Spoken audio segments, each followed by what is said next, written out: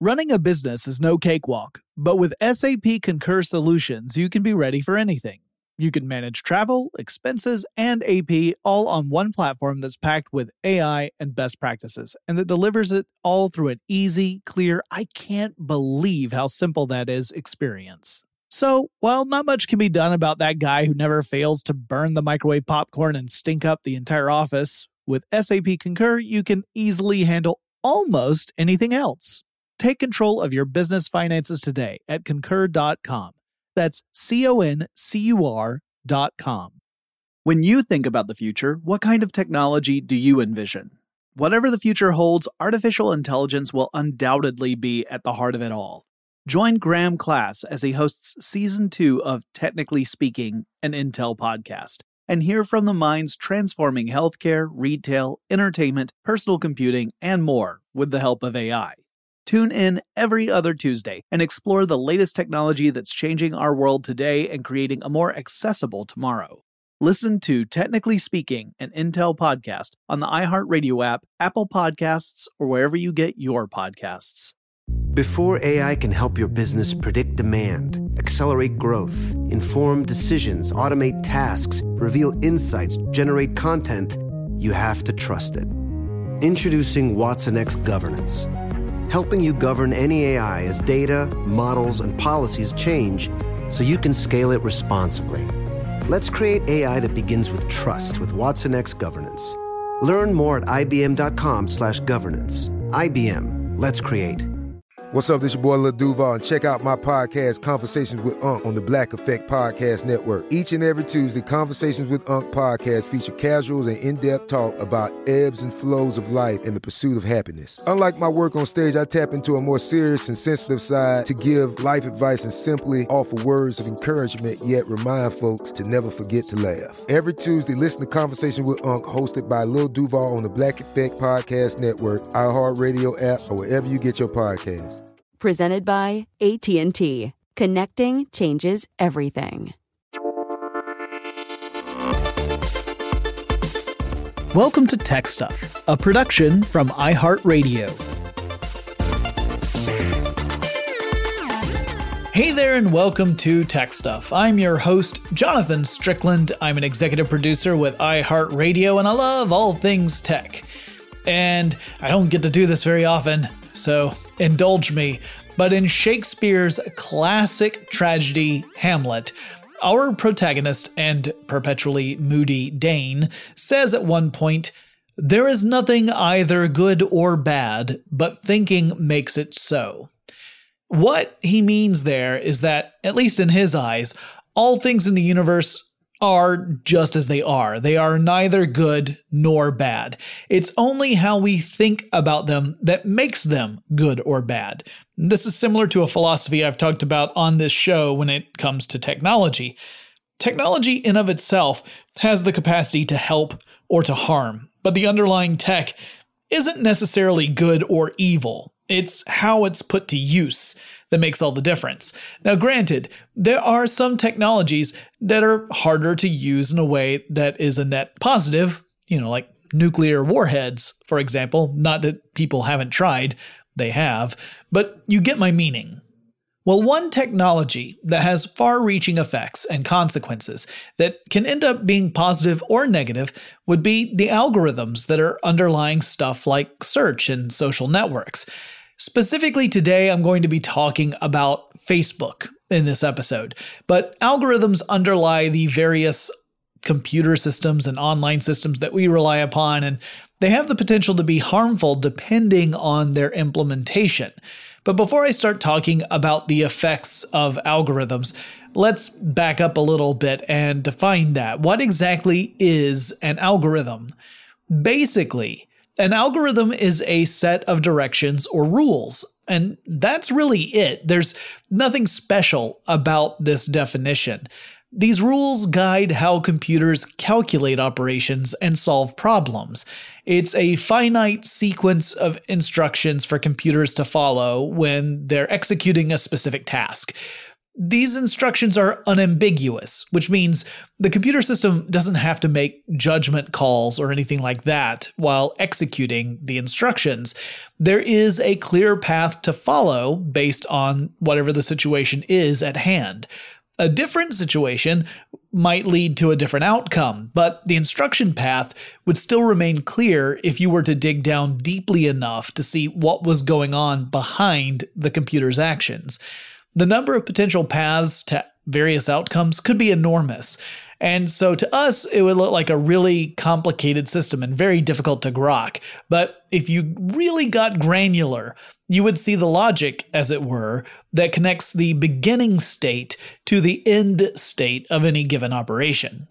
At Google, search algorithms include elements that determine what position a particular query result will take on a results page. So when we search for something using an engine like Google, there are several things going on in that split second before our results pop up. For one thing, Google has an index of all the web pages it has crawled. And so Google will reference that index to find all the entries in that index that relate to the terms that you put in your search query. And then those results are ranked by a few different criteria. So way up there is relevancy. Like, how relevant is each search result to the original search query? If I were to search for Captain America, Google is going to put the pages about the fictional superhero way up toward the top. Search results about someone who happens to hold the rank of captain, and there's somewhere a mention of the region of America, would likely fall much lower on the search results list, because even though those pages will have relevant terms in them, the chances are it's not what I'm actually looking for. Context is important, but context is just part of it. There are thousands of pages that mention Captain America. Some are from really good resources, meaning they are resources that are dependable, they're informative, they might be entertaining, whatever. Some are from garbage sites that don't provide any real valuable experience. So then you've got the ranking system within Google that determines how the most relevant search engine results will appear on the results page. Now, if there are thousands or even millions of hits, how does Google determine which ones show up on the first page of results? Well, there's a complicated system that determines that ranking, and it's not really in the realm of this episode to go into it, but suffice it to say that Google takes a lot of things into consideration when ordering search results. Now, ostensibly, this is all in an effort to give you the most relevant and helpful results based on your search query.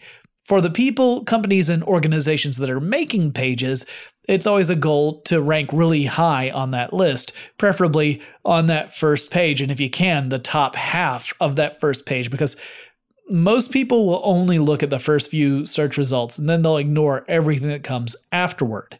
Over the years, Google has made it really tricky to game this engine, which means it's hard to come up with effective strategies to show up higher in search results.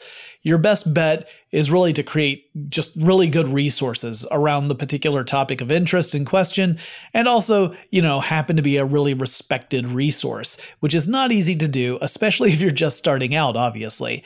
Also, whenever Google makes changes to this algorithm, it can drastically affect how your page appears in search results, even with a perfect query. And when TechStuff was still part of How Stuff Works, that was something we were always concerned about. A change in the Google algorithm would mean that our web traffic could either skyrocket or it could plummet. There was no change in the quality of our work. Our work was just as good as it had been before.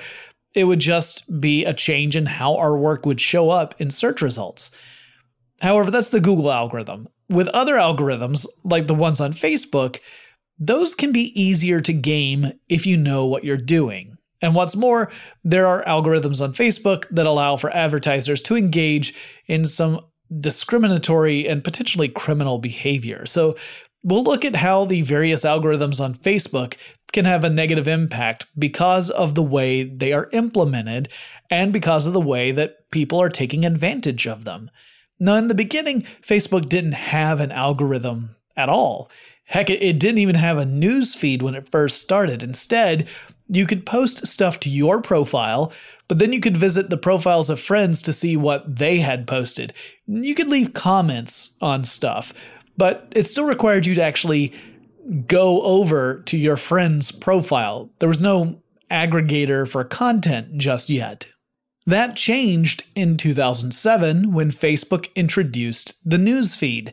Now your homepage on Facebook had a record of your friends' activities, just listed in reverse chronological order, the most recent things appearing at the top of the list. You could log in and see what your friends had been up to since the last time you were on, and you could catch up. There was still no algorithm to speak of yet. And as would become a hallmark of any change made on Facebook ever, a lot of users objected to the newsfeed. And the main objection was that people felt it was a violation of privacy. They didn't like the idea that the activities they were doing on Facebook were being broadcast to all of their friends, which, okay, now this one stumps me a little bit because the profiles on Facebook were public unless you set privacy features to make it otherwise. So if you changed your relationship status on your profile, for example, why would you object to it being broadcast to your friends? If anyone visited your profile, they would see the difference. So either you don't change it or you change the privacy settings on your profile, but otherwise, why would you be upset? I think the main takeaway is just that people hate change. And if you don't want something broadcast to everybody, maybe you shouldn't post it. A couple of years later, Facebook introduced the first iteration of their algorithm, which would determine what users would see in their newsfeed and in what order they would appear. So rather than getting a full account of all of your friends' activities in reverse chronological order, users would see a selection of stuff that the algorithm had determined was the best for that user. So how did that work? Well, generally speaking, the algorithm took three main criteria into account to select the stuff that would show up on news feeds. One was user affinity, which was an indicator of how close the relationship is between one Facebook user and another, or a Facebook user and a brand. And this was measured in one-way perspectives. And that can be a little confusing. So let's make an example. We'll take three fictional people to explain how this affinity worked. So in this example, we've got Sam, Dean, and Castiel. Okay, so Sam and Dean are super close, right? And they often comment on each other's posts, and they'll hit like on each other's statuses and all that kind of stuff. So they tend to see one another's posts a lot in their own news feeds when they log on to Facebook. They each have a high affinity for each other. Then we've got Castiel. So Castiel is friends with both Sam and Dean, but really he's much closer to Dean than he is to Sam. And Castiel responds to a lot of Dean's posts, and as a result, Castiel sees Dean's stuff pop up in his, that is, Castiel's, newsfeed pretty regularly. Castiel's not as close with Sam, and he doesn't interact with Sam as much, so Sam's stuff can pop up in Castiel's newsfeed, but it's not as frequent or as sure a thing as when Dean posts something. Now, on top of that, Dean likes Castiel, but you get the feeling that this relationship is not a perfect two-way street, so Dean only interacts with some of Castiel's stuff that he posts online. So Dean sees Castiel's posts on occasion in his newsfeed, but not nearly at the same frequency at which he sees Sam's post in his, that is, Dean's newsfeed. And yes, I just summarized the show Supernatural in an example about Facebook algorithms and affinity.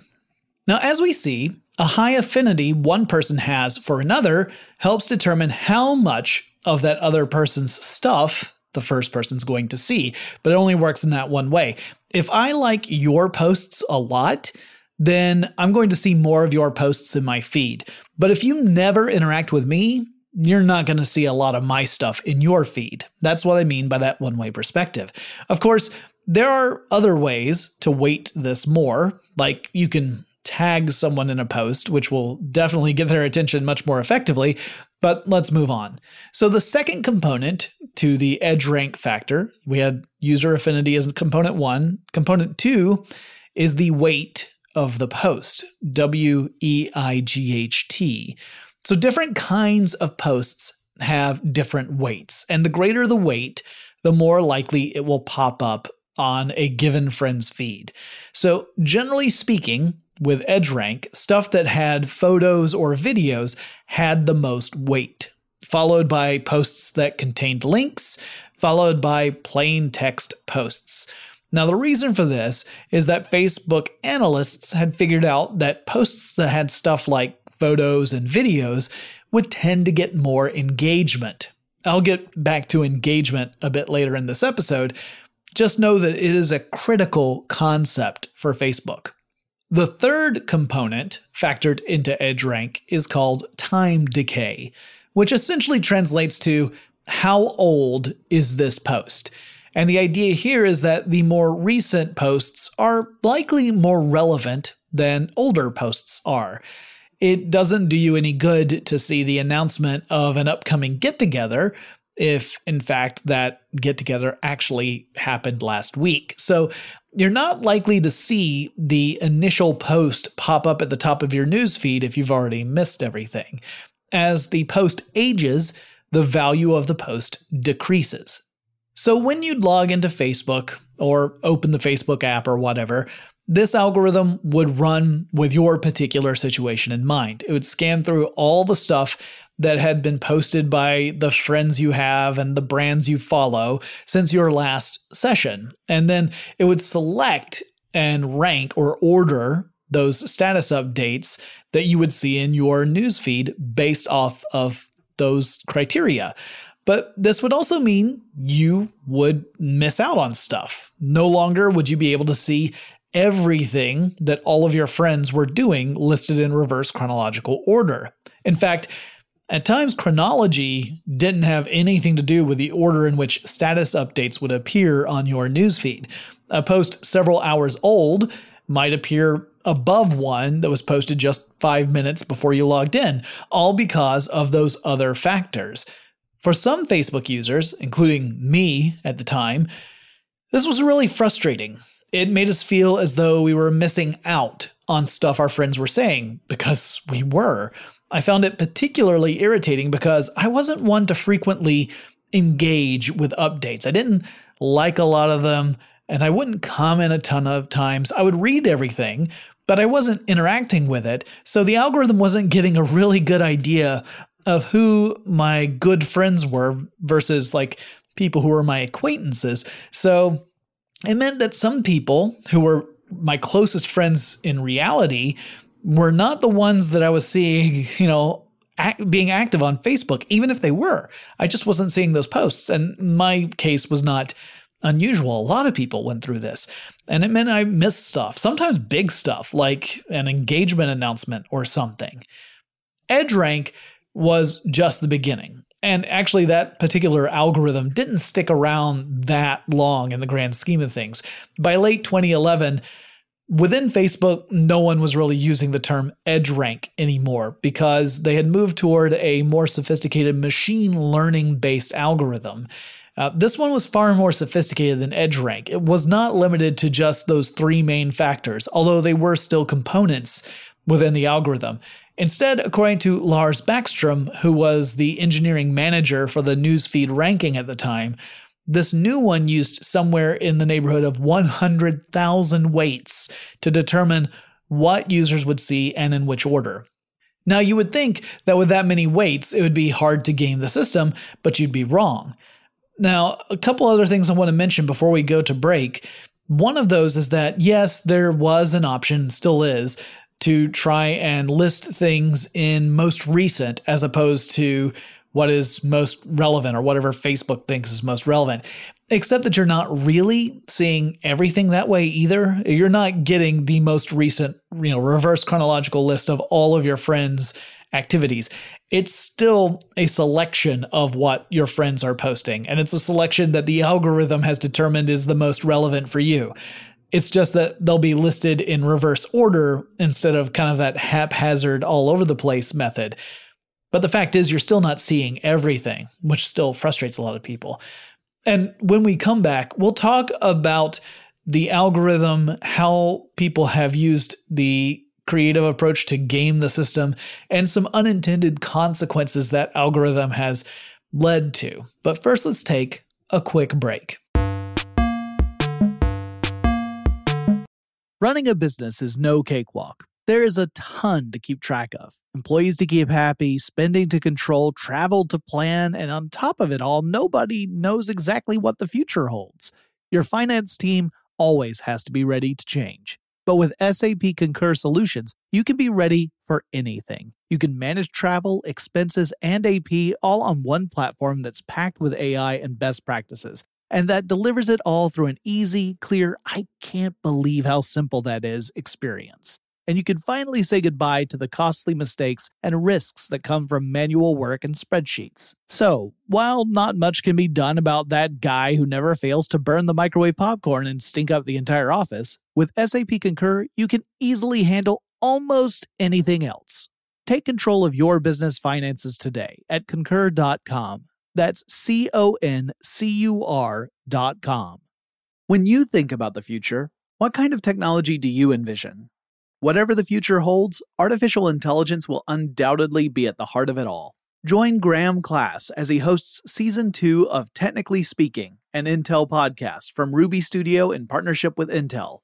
Explore the future of technology that's rapidly evolving our world today with the help of AI. There is still so much work and research needed to fully understand the power and potential of AI. And Intel is at the forefront of implementing AI in revolutionary technology that's changing the world we live in for the better. In each episode, Graham interviews the minds transforming medicine and healthcare, retail, entertainment, personal computing, and more, while pioneering new uses for AI in these spaces. Tune in every other Tuesday and explore the latest technology that's changing our world today and creating a more accessible tomorrow.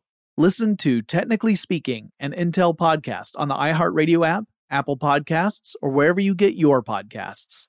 AI might be the most important new computer technology ever. It's storming every industry, and literally billions of dollars are being invested. So buckle up. The problem is that AI needs a lot of speed and processing power. So how do you compete without costs spiraling out of control? It's time to upgrade to the next generation of the cloud. Oracle Cloud Infrastructure, or OCI. OCI is a single platform for your infrastructure, database, application development, and AI needs. OCI has 4 to 8 times the bandwidth of other clouds, offers one consistent price instead of variable regional pricing. And of course, nobody does data better than Oracle. So now you can train your AI models at twice the speed and less than half the cost of other clouds. If you want to do more and spend less like Uber, 8x8, and Databricks Mosaic, take a free test drive of OCI at oracle.com/strategic. That's oracle.com/strategic. Oracle.com/strategic.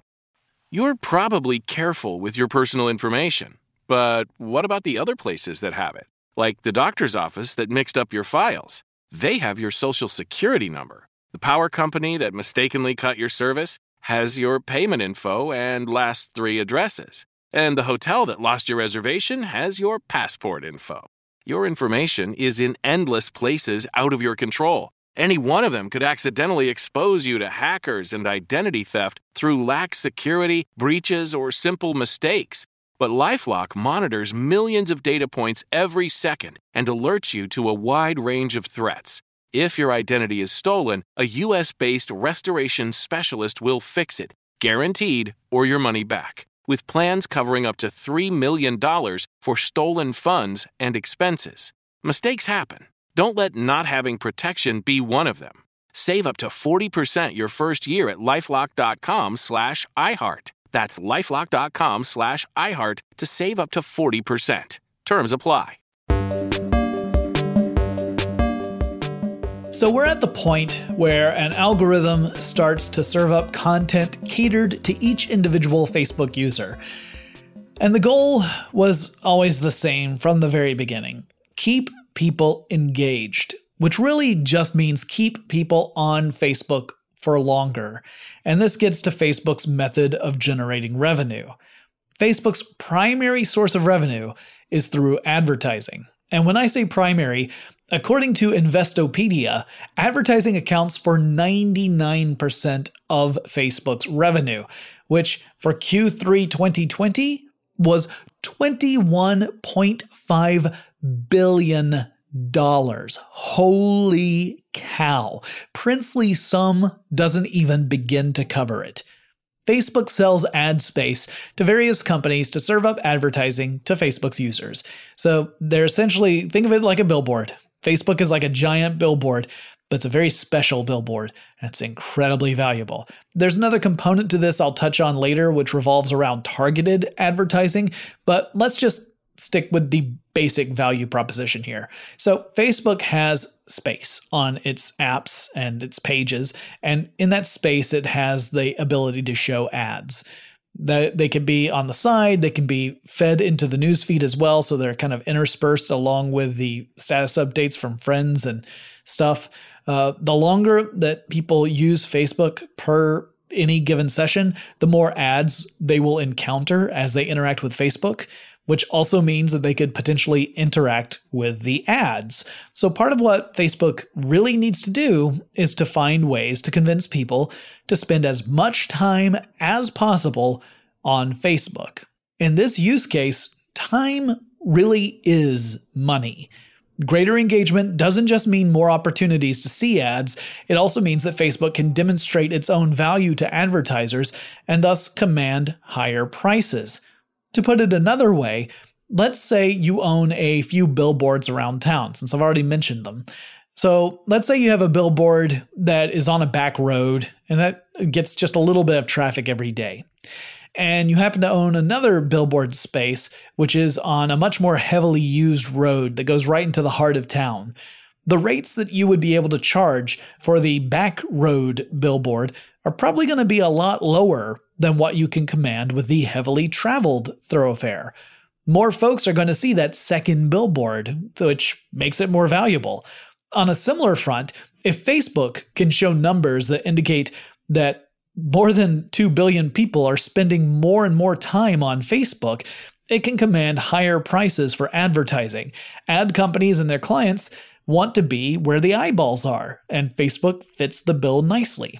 So with that in mind, the real purpose of the algorithm, ultimately, is to serve up stuff to users that will keep them on Facebook longer and convince them to come back to Facebook frequently. Now, some of the things that will bring people back fall in line with a few of the ideas that EdgeRank demonstrated. If you logged onto Facebook, but you only ever saw posts from people you only kinda sorta know, and you always missed out on the posts from your close friends, you'd probably not find it a very satisfying experience. So at least some of the stuff you'd be seeing would fall in line with the stuff you'd really want to see in the first place. But maybe there would be some posts you would really like to see, but the algorithm, for whatever reason, doesn't judge those as being particularly engaging. Well, the chances are more slim that you would see those posts. If you've ever posted something to Facebook that you thought was particularly important or impactful, but you didn't see very much reaction to it, there's a chance that not many people actually saw what you posted. So that's a real possibility. Of course, there's also a chance that they did see it, they just didn't care. It's kind of hard to say for any given post, but it's entirely possible for you to post something that people would have reacted to. They just never saw it, so they never got the chance to. But let's say someone in your circle posts something and it starts to catch on. Maybe it's someone in your circle that you don't interact with much, so usually you don't see very much from them on Facebook. But for whatever reason, this particular post that they made is getting a lot of interaction from other friends, which means the algorithm might say, hey, this post is really taking off. A lot of people are interacting with it. So I'm going to serve it up to even more people, including you, who usually wouldn't see such things from this particular distant friend. So in other words, posts that get a lot of engagement, that being reactions and comments and shares and that kind of stuff, they tend to rise above other posts. Engagement doesn't have to be positive either. It's not really important to Facebook if the stuff you see makes you happy or unhappy, or if the stuff you see is true or if it's false. What matters to Facebook is that you spend as much time on the platform as they can coax from you, and that you feel the need to return to Facebook frequently. Maybe it turns out you rage post on Facebook a lot. Maybe you see stuff that you vehemently disagree with. So you post lengthy comments, or you share a post you don't agree with, but you do so in an effort to put your own spin on the thesis of the original post or to criticize it in some way. Your motivations or goals are not important to Facebook. The company could not care less. The platform just wants your time. Well, that's being a bit too reductive. Facebook also wants your posts to inspire other people to engage using their own comments, likes, and shares so that they get their time too. That's really it. They want everyone's time, not just yours. I'm sure most of you already see where this becomes an issue. As we've heard for a few years now, Facebook has become a hotbed for misinformation and disinformation, something that Facebook founder Mark Zuckerberg has tried to avoid addressing for years. There's a saying that's frequently misattributed to Mark Twain that says, "A lie can travel halfway around the world while the truth is still putting on its shoes." I think it's kind of fitting that Twain is often cited as the originator of the saying, but the truth of the matter is that it predates him. It might have been the product of Jonathan Swift, but we don't really know. But the saying is apt. Misinformation is not saddled with the heavy burden of being, true. Misinformation can tap into biases and preconceptions. It can reinforce the beliefs we hold, whether they're positive or negative, even if those beliefs have no real basis in reality. And if we feel that our beliefs are validated, we're more likely to engage and share those posts and to feel reinforced in it, to do more, to continue sharing that kind of stuff. Now, I've seen examples of this across different ideologies. The narrative we frequently see here in the United States is how right-wing misinformation will spread across Facebook, and that certainly does happen. But I've also seen it happen for people who have a left-leaning ideology. For example, if a post indicates that someone with a right-wing philosophy has done or said something terrible, that can spread rapidly across Facebook. But often you can do a little fact-checking and find out that there's no actual evidence that such a thing was ever said or done by that person. I've seen this happen multiple times. So what I'm getting at is that no one is immune. That being said, certain groups, particularly those catering to more right-wing audiences, have really pounced on the opportunity more than others have. And again, I'm not saying left-leaning organizations and people haven't done the same thing. They just haven't been as fast to jump on it, and it's less common. They don't do it as much right now. I think it's pretty fair to say that no ethical organization or person would want to perpetuate misinformation or create disinformation. This is a form of manipulation to get people to support something without having to go to the trouble of actually really giving evidence that that point of view is the best one. If you're using lies to get people to support you, that's, not great.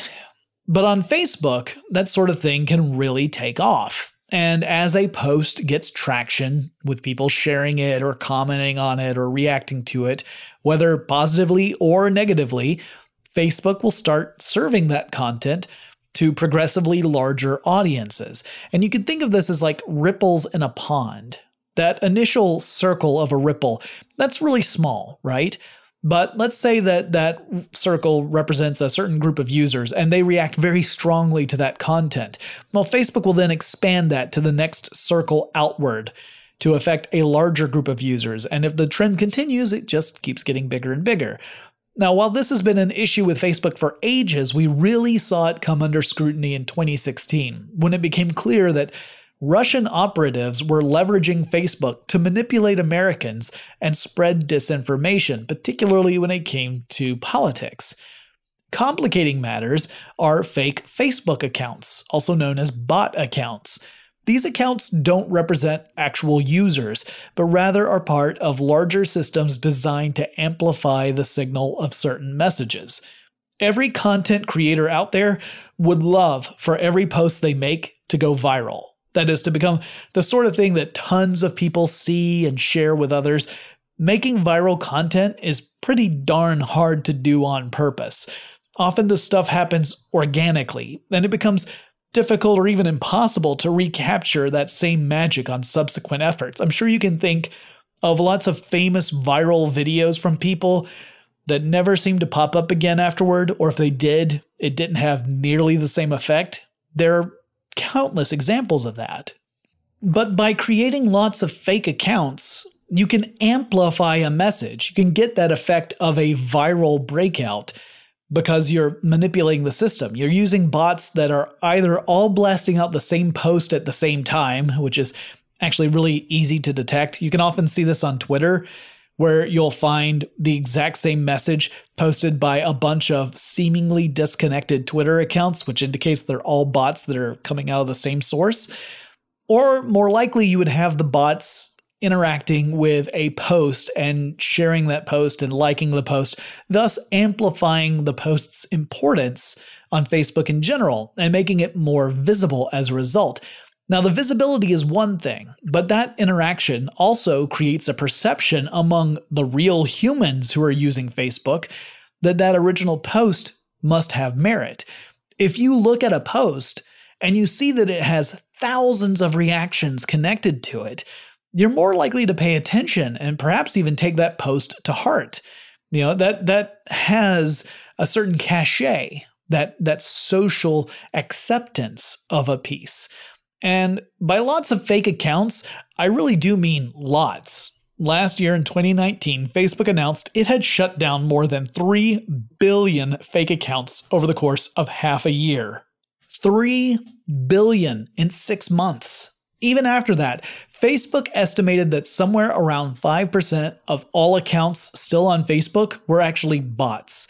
Considering Facebook has more than 2 billion users, 5% represents a lot of fake accounts. Now, this doesn't mean that every user is going to see the posts that get that kind of engagement.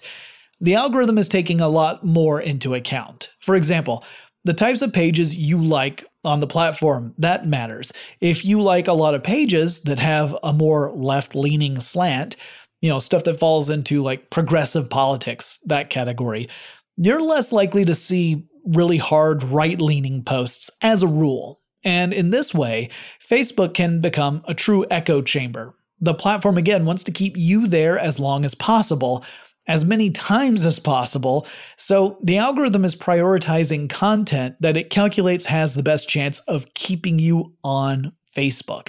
If they drive you away, they've done the wrong thing, at least as far as Facebook's revenue generating plan goes. Facebook's crackdown on fake accounts was part of a larger effort to address the problems with misinformation that were growing concerning enough for the U.S. Congress to call Zuckerberg to Washington, D.C. to answer questions about fake news and the like. Zuckerberg had long maintained that he didn't want Facebook to get into the business of arbitrating which bits of information were legit and which ones represented misinformation. It was kind of this idea of it's the free market of ideas. All ideas are given equal platforms. And you can sort of understand his reasoning from a business perspective, because all that engagement really meant money for his company. But with Facebook under scrutiny and criticism, there was a very real danger of the platform being seen as a toxic place for advertisers. Companies that aren't too keen on getting looped in with content that falls in with radical ideology were getting nervous. And in fact, in 2020, we've seen advertisers boycott Facebook for various reasons, some of which relating back to Facebook's failure to address things like groups that are radicalizing individuals, that sort of stuff. So it does have an impact. Shutting down bot accounts was one way to diminish the spread of misinformation on Facebook without actually taking the additional step of Facebook becoming a judge of what is and isn't legit information. But that wasn't quite enough to satisfy critics who were pointing out that people were using Facebook to spread false narratives and to mislead people and to manipulate large populations, while Facebook, meanwhile, was just raking in the profits from all of that. In fact, a recent article in the New York Times titled, "On Facebook, Misinformation is More Popular Now Than in 2016," reporter Davey Alba shared research from the German Marshall Fund Digital, which found that people were sharing, liking, and commenting on 3 times as many articles from outlets that regularly publish misinformation in 2020 than they were back in 2016. So we're actually seeing more of it today. That's not a great trend there. And it's another indication that Facebook is reluctant to intervene in this. And as Karen Kornbluh, the director of the research firm, would say, counteracting this trend, quote, just runs against their economic incentives, end quote. When we come back, it gets worse. But first, let's take another quick break. Running a business is no cakewalk. There is a ton to keep track of. Employees to keep happy, spending to control, travel to plan, and on top of it all, nobody knows exactly what the future holds. Your finance team always has to be ready to change. But with SAP Concur Solutions, you can be ready for anything. You can manage travel, expenses, and AP all on one platform that's packed with AI and best practices, and that delivers it all through an easy, clear, I can't believe how simple that is experience. And you can finally say goodbye to the costly mistakes and risks that come from manual work and spreadsheets. So, while not much can be done about that guy who never fails to burn the microwave popcorn and stink up the entire office, with SAP Concur, you can easily handle almost anything else. Take control of your business finances today at Concur.com. That's CONCUR.com. When you think about the future, what kind of technology do you envision? Whatever the future holds, artificial intelligence will undoubtedly be at the heart of it all. Join Graham Class as he hosts Season 2 of Technically Speaking, an Intel podcast from Ruby Studio in partnership with Intel. Explore the future of technology that's rapidly evolving our world today with the help of AI. There is still so much work and research needed to fully understand the power and potential of AI. And Intel is at the forefront of implementing AI and revolutionary technology that's changing the world we live in for the better. In each episode, Graham interviews the minds transforming medicine and healthcare, retail, entertainment, personal computing, and more, while pioneering new uses for AI in these spaces. Tune in every other Tuesday and explore the latest technology that's changing our world today and creating a more accessible tomorrow. Listen to Technically Speaking, an Intel podcast on the iHeartRadio app, Apple Podcasts, or wherever you get your podcasts. Diamonds Direct has done it again. This month only, get ready for an offer you can't resist. Buy a natural diamond engagement ring of 1 carat plus and receive a free natural 1 carat diamond tennis bracelet valued at $2,000. That's right, a stunning diamond tennis bracelet at no extra cost. Imagine giving her the ring of her dreams and her wedding gift all at once. So hurry into Diamonds Direct. Your chance to get a free tennis bracelet will not last long. Details at diamondsdirect.com. Pacaso knows your vacation home is your best home. It's the place that brings family and friends together. It's where you're the best version of yourself.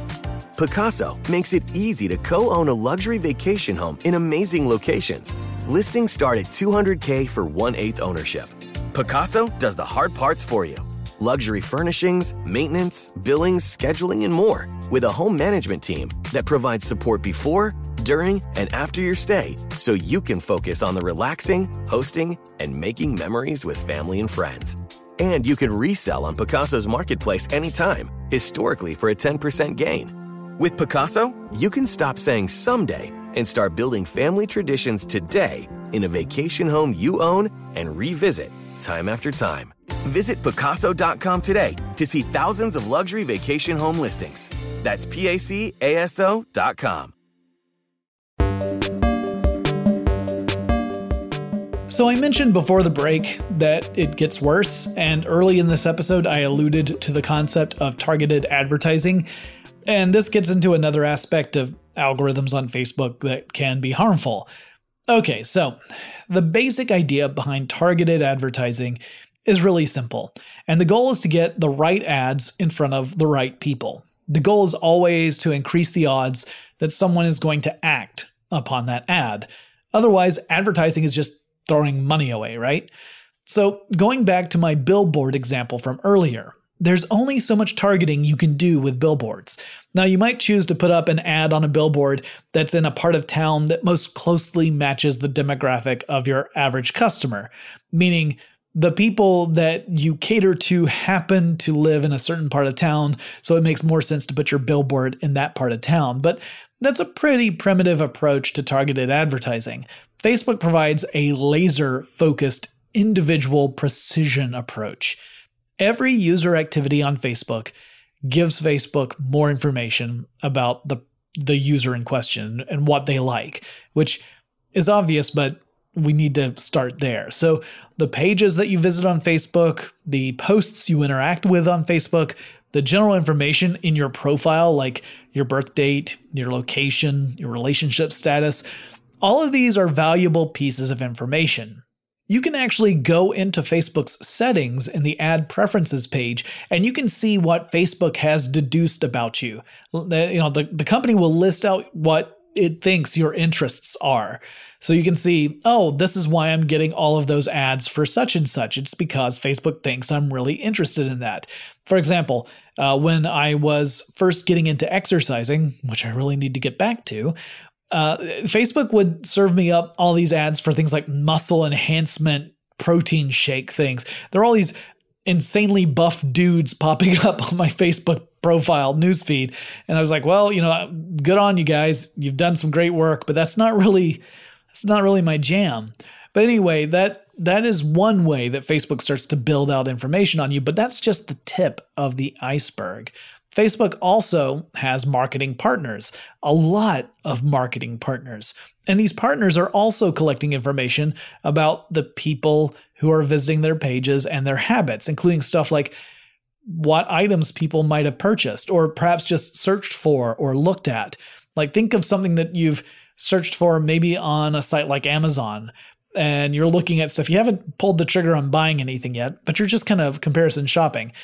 Well, these sort of partners share that data back with Facebook. And then Facebook can leverage that information and target specific ads to you based on what you've been doing off of Facebook and other parts of the web. So if you've ever done a search for something like an air fryer, and then you notice that whenever you go to Facebook, you're seeing ads for air fryers and other kitchen gadgets just in your news feed, that's what's going on. Now, I saw this happen a lot when I was shopping around for a guitar. Every time I would log on to Facebook, I would see a ton of ads for various music shops, some of which were clearly scams. There's a lot of that on Facebook, whether you'll see an ad for, you'll see an ad for something that looks like an incredible product, something that's phenomenal, amazing mask or costume piece or, a special kit that seems to be catered right to your interests. And more than that, it's at an unbelievably low price. Like this is going to be for $40. And you're like, wow, that would normally be hundreds of dollars. Well, this falls into that general category of if it sounds too good to be true, it probably is. A lot of these company pages are really just fronts for stores that sell cheap knockoffs, often with huge shipping costs because a lot of them are located in places like China. So you order the thing that looks incredible. You're like, wow, this would normally set me back $1,000 and they're asking for $40. And then if you do get a product, it doesn't resemble what you were promised. You end up getting a super cheap knockoff of whatever it was you were ordering it. But the expense of returning that product would be so much higher because of shipping costs that it would not make any sense to return it. You would still be out more money by returning the product. So you just kind of suck it up. But that's kind of a tangent. Let's get back to targeting. Now, after some criticism, Facebook has made it possible for people to tweak their settings on the platform to limit targeted advertising. So you can change things so that the ads you get are more general and they're no longer hinging upon your identity or your behaviors. Not that Facebook isn't still collecting all that information, they are. It's just you're not seeing it in the effect of the advertising that appears on Facebook. But it's not always easy to spot these settings, and a lot of people just never bother to even check into it. And that suits Facebook just fine, because remember when I said Facebook can charge more for ads because of their high engagement, the fact that people spend so much time on Facebook? That gets boosted even more when Facebook can tell an advertiser that they're able to put their ads in front of the people who are most likely to respond to those ads. So not only are people spending more time on the platform, Facebook can tell the advertisers, you want to target this specific person because they're the one most likely to respond to your ad. Now, let me be clear. This doesn't have to be a bad thing necessarily. I mean, you might end up seeing ads that are really relevant to you, and they could be really helpful. Maybe you would see something that you wouldn't have come across otherwise. But it can also come across as really invasive or creepy. But now let's go to something that is just a bad thing, period. See, targeting ads to get your most likely customer sounds fairly on the up and up, except the practice can also be discriminatory. For example, let's say there's a big company and they own upscale apartment complexes in different cities. And this company wants to advertise on Facebook because it's opening up a brand new apartment building. And in the process, the company specifically opts to show the ad only to white people, because that's something Facebook used to allow advertisers to do. Facebook was allowing for racial discrimination in advertising. Now, if you took a bird's eye view of these practices, you would see some really ugly trends here. Ads for companies that were hiring fast food workers were disproportionately directed toward Black users. Ads for companies hiring cleaners or nurses disproportionately targeted women users. The practice was reinforcing disparities in the job market. It was perpetuating and heightening these disparities. It was, in effect, making things worse. And this practice first came to light way back in 2016, but it wasn't until 2019 that Facebook was dealing with a lawsuit, and the company promised that it would end the practice. The announcement also wasn't exactly transparent. In a post, the Facebook for Business division said that it was removing the option as part of its, quote, efforts to simplify and streamline our targeting options, end quote, and that it would be, quote, removing multicultural affinity segments and encouraging advertisers to use other targeting options such as language or culture, end quote. Multicultural affinity segments was the euphemism the company used to essentially talk about racial discrimination. Now, according to a Facebook insider named Keon Lavi, team members within Facebook had been pushing for the removal of these factors for advertisers for more than 3 years. In addition, it's not the only discrimination that people have faced when it comes to trying to do advertising on Facebook. One thing I didn't touch on earlier in this episode is how brands have been affected by the various tweaks to the newsfeed algorithm and the newsfeed itself. Brands can make pages, and users can visit the pages, and they can like those pages. And in the old days, if a business posted to their page, then that update would go out to a decent number of the followers who had liked that page. But Facebook tweaked the newsfeed a couple of times, and each time it would affect the organic reach of a business's post. So for example, there is a Tech Stuff Facebook page, I think. I quit Facebook a couple of weeks ago, so I assume it's still there, but it wasn't updated frequently, and I'll be upfront with you why that is. Because there wasn't much point to updating the Facebook page. Due to the way the newsfeed works, posting to the Tech Stuff page would mean only a small fraction of the people who were actually following that page would even see the update. So if 1,000 people had liked the page, maybe only 10 of them get the update? That's not a good return on investment. So ostensibly, this was all in an effort to deliver a better experience to users. Zuckerberg always positioned this as saying the idea is they wanted the users to see more posts from the actual people they know, their friends and family, and fewer posts from businesses and media outlets. Even though, we should remember, these were outlets and businesses that users had gone to and liked on Facebook. So presumably, the posts from those entities were things that the users were interested in the first place. But what was really going on here was that Facebook was creating a market for itself. Why give away free access to users when you can create an incentive for businesses to pay for promoted posts? And that's what was really going on here. Facebook had created a system where brands felt the necessity for creating a Facebook page. I mean, you had to have a Facebook page. There are 2 billion people on Facebook. So you want to be where the people are. You got to have a Facebook page. But to reach a significant percentage of the people who have actually gone to that page and liked it, you would also have to pay for that privilege. Now, I'm not going to argue against Facebook's strategy here. It kind of stinks if you happen to run a brand, but from Facebook's perspective, I can understand the reasoning. So while it kind of is tough if you're someone who's trying to reach your fans, from Facebook's perspective, I get the idea. I get the business case. However, that discrimination that we would see directed toward users would creep in again, this time toward advertisers. There's a band called Unsung Lily, which is an independent pop band. It's headed by a same-sex couple, Frankie and Sarah Golding Young. These two were attempting to promote an album on Facebook this year in 2020. Because, like I think pretty much everyone in the world, the pandemic changed all of their plans for the year. They wouldn't be able to tour, they wouldn't be able to market their album the way they would typically do so, and so they decided to run an ad on Facebook. But they also knew that if they relied solely on posting the ad to the band's page, like if they just made a post on their fan page, the way Facebook serves up that kind of stuff means that they wouldn't reach nearly enough of their fans for it to make an impact.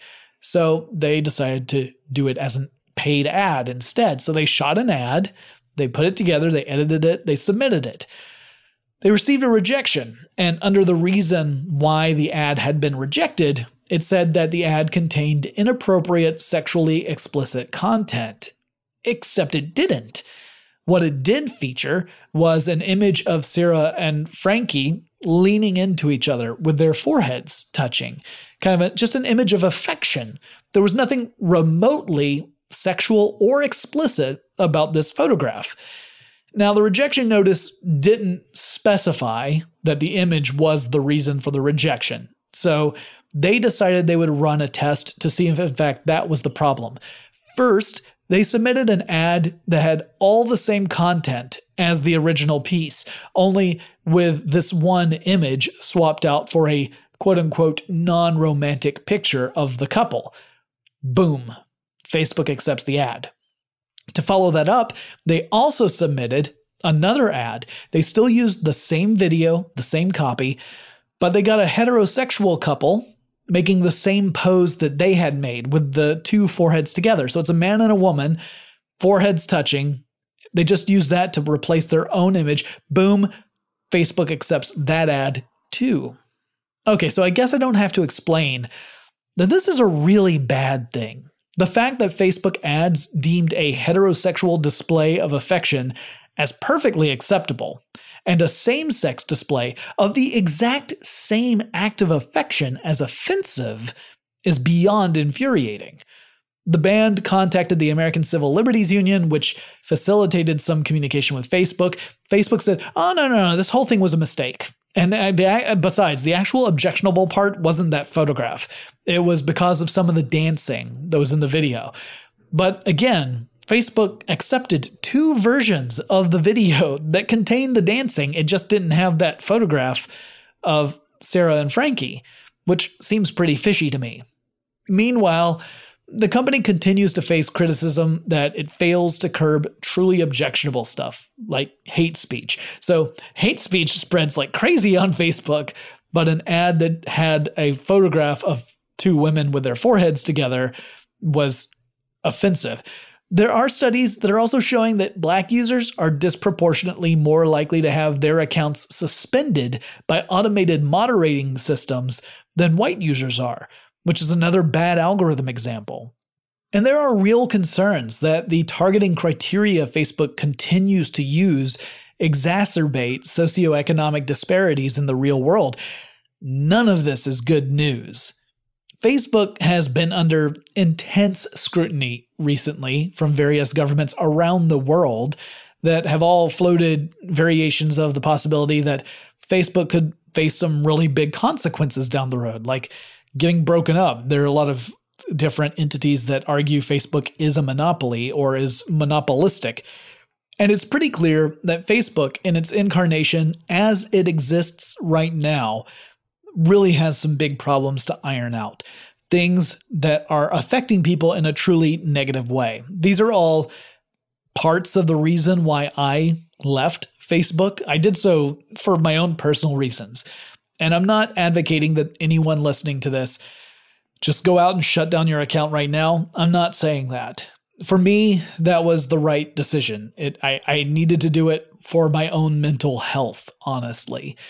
So I felt like this was an important thing to talk about because, again, it's those algorithms that at the end of the day were really just designed to optimize the amount of time people would spend on Facebook and the number and quality, or at least the variety of ads that they would see while they spent their time there. That was really the only thing that mattered to Facebook. It was otherwise kind of distanced from any of the content stuff. Content was not at all the concern. The concern was, how long can we keep them there? How many ads can we show them? How much money can we get for those ads? That was really all that mattered. And now we're starting to see when you disassociate the content from the approach, how that can have a profoundly negative impact on the world. And we're trying to get to the point where we figure out what to do next. I don't have the answers, other than I walked away. So hopefully people at Facebook will start to come up with ways to approach the business from a more ethical standpoint that will have less of a negative impact on the people who actually use the service, whether it's the advertisers or the end users. I certainly hope so.